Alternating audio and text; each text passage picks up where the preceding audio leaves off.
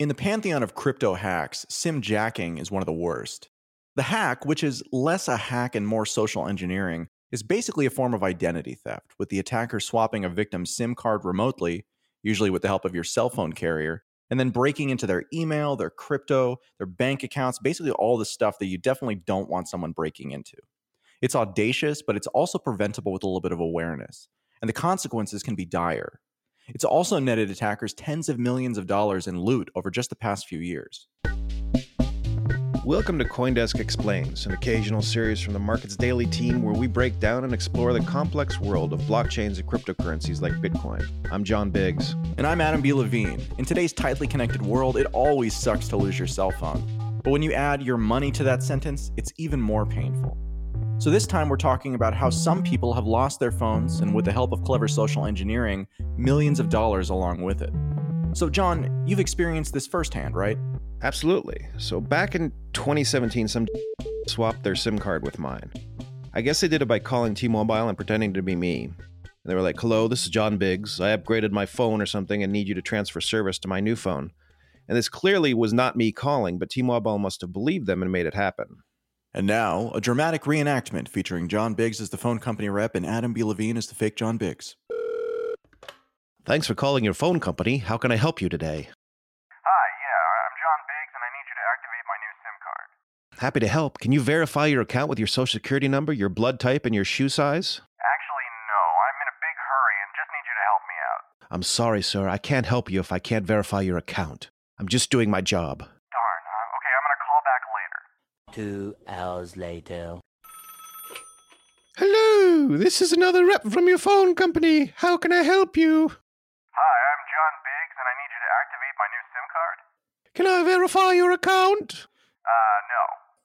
That's fine. Let me make the change now. Scene ends. I mean, it's pretty much that easy. Even if the rep isn't Mrs. Doubtfire, the real trick is that if you don't succeed with the first rep, you can basically call back an unlimited number of times until your phone company's support slips up, forgets security protocol, and agrees to make the change. And these guys are really clever. They add sounds like crying babies in the background and stuff. That's the social engineering part. Nobody's actually hacking or attacking your phone itself. They're taking advantage of the fact that T-Mobile support wants to help you, or at least not piss you off too much. So when somebody calls up and pretends to be you, they can wind up helping someone trying to steal from you instead. So what happened? So in this case, my carrier bought it, and they helped my hacker out by activating their new SIM card with my current number. That in turn shut off all my network services on my phone, and moments later, they allowed the hacker to change most of my Gmail passwords, my Facebook password, and they started to text on my behalf. Okay, so now they have your cell phone, they get your phone calls, they get your text messages, and you don't get any of those things. But how does that get them the ability to change all those passwords? So just about every service out there, from Gmail to Facebook to Coinbase to Binance, they're all concerned you're not going to do a good job of managing your own passwords. They did something even more insecure by adding two-factor authentication via text message.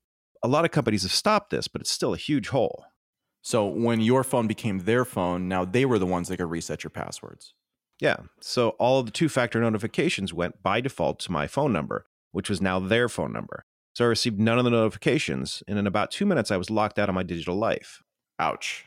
And I noticed all this about 10 p.m., and I was lucky. I knew what was happening, and I called T-Mobile, and by 10:30, I'd reset my old SIM and began the process of changing all my passwords and hardening my two-factor accounts and T-Mobile account. Did they get anything? No, but this is a funny story. So a week before, I was talking to someone in crypto on Facebook. I forget what about. So a few days later, after I talked to them, I got a message from the same guy who said, "Hey, I'm in a really bad financial situation right now. I can't get to my crypto.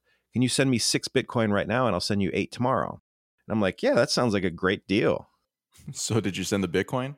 Luckily, no, but I figured out their MO. So when I was locked out of my accounts, the hackers pretended to be me and asked my friends to send them Bitcoin.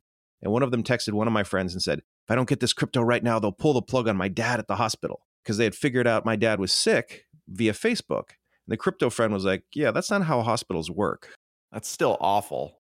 There's also the case of Nicholas Trulia, a 21-year-old New Yorker who hijacked multiple phones and actually stole millions of dollars. According to court documents, Trulia is alleged to have stolen from his father and even a dead man, but most notably, Trulia got Michael Turpin, a notable cryptocurrency investor. He used one of these socially engineered SIM swaps with Turpin's phone to steal $24 million in crypto, which led to Turpin opening a $200 million lawsuit against his cell phone provider, AT&T. And how much did this Trulio guy have when they caught him? According to court documents, he had a number of treasures. One had over $40 million in cash value of various cryptos, and the other one had over $20 million in cash value of various cryptos. It's nuts.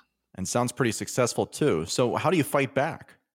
My buddy Ralph Akamandia, CEO of Seguro and Oliver Stone's tech guy, has some ideas. I talked to him today about protecting yourself from SIM hacks. The attack itself is something that once you've been targeted, there's really not a hell of a lot that you can do.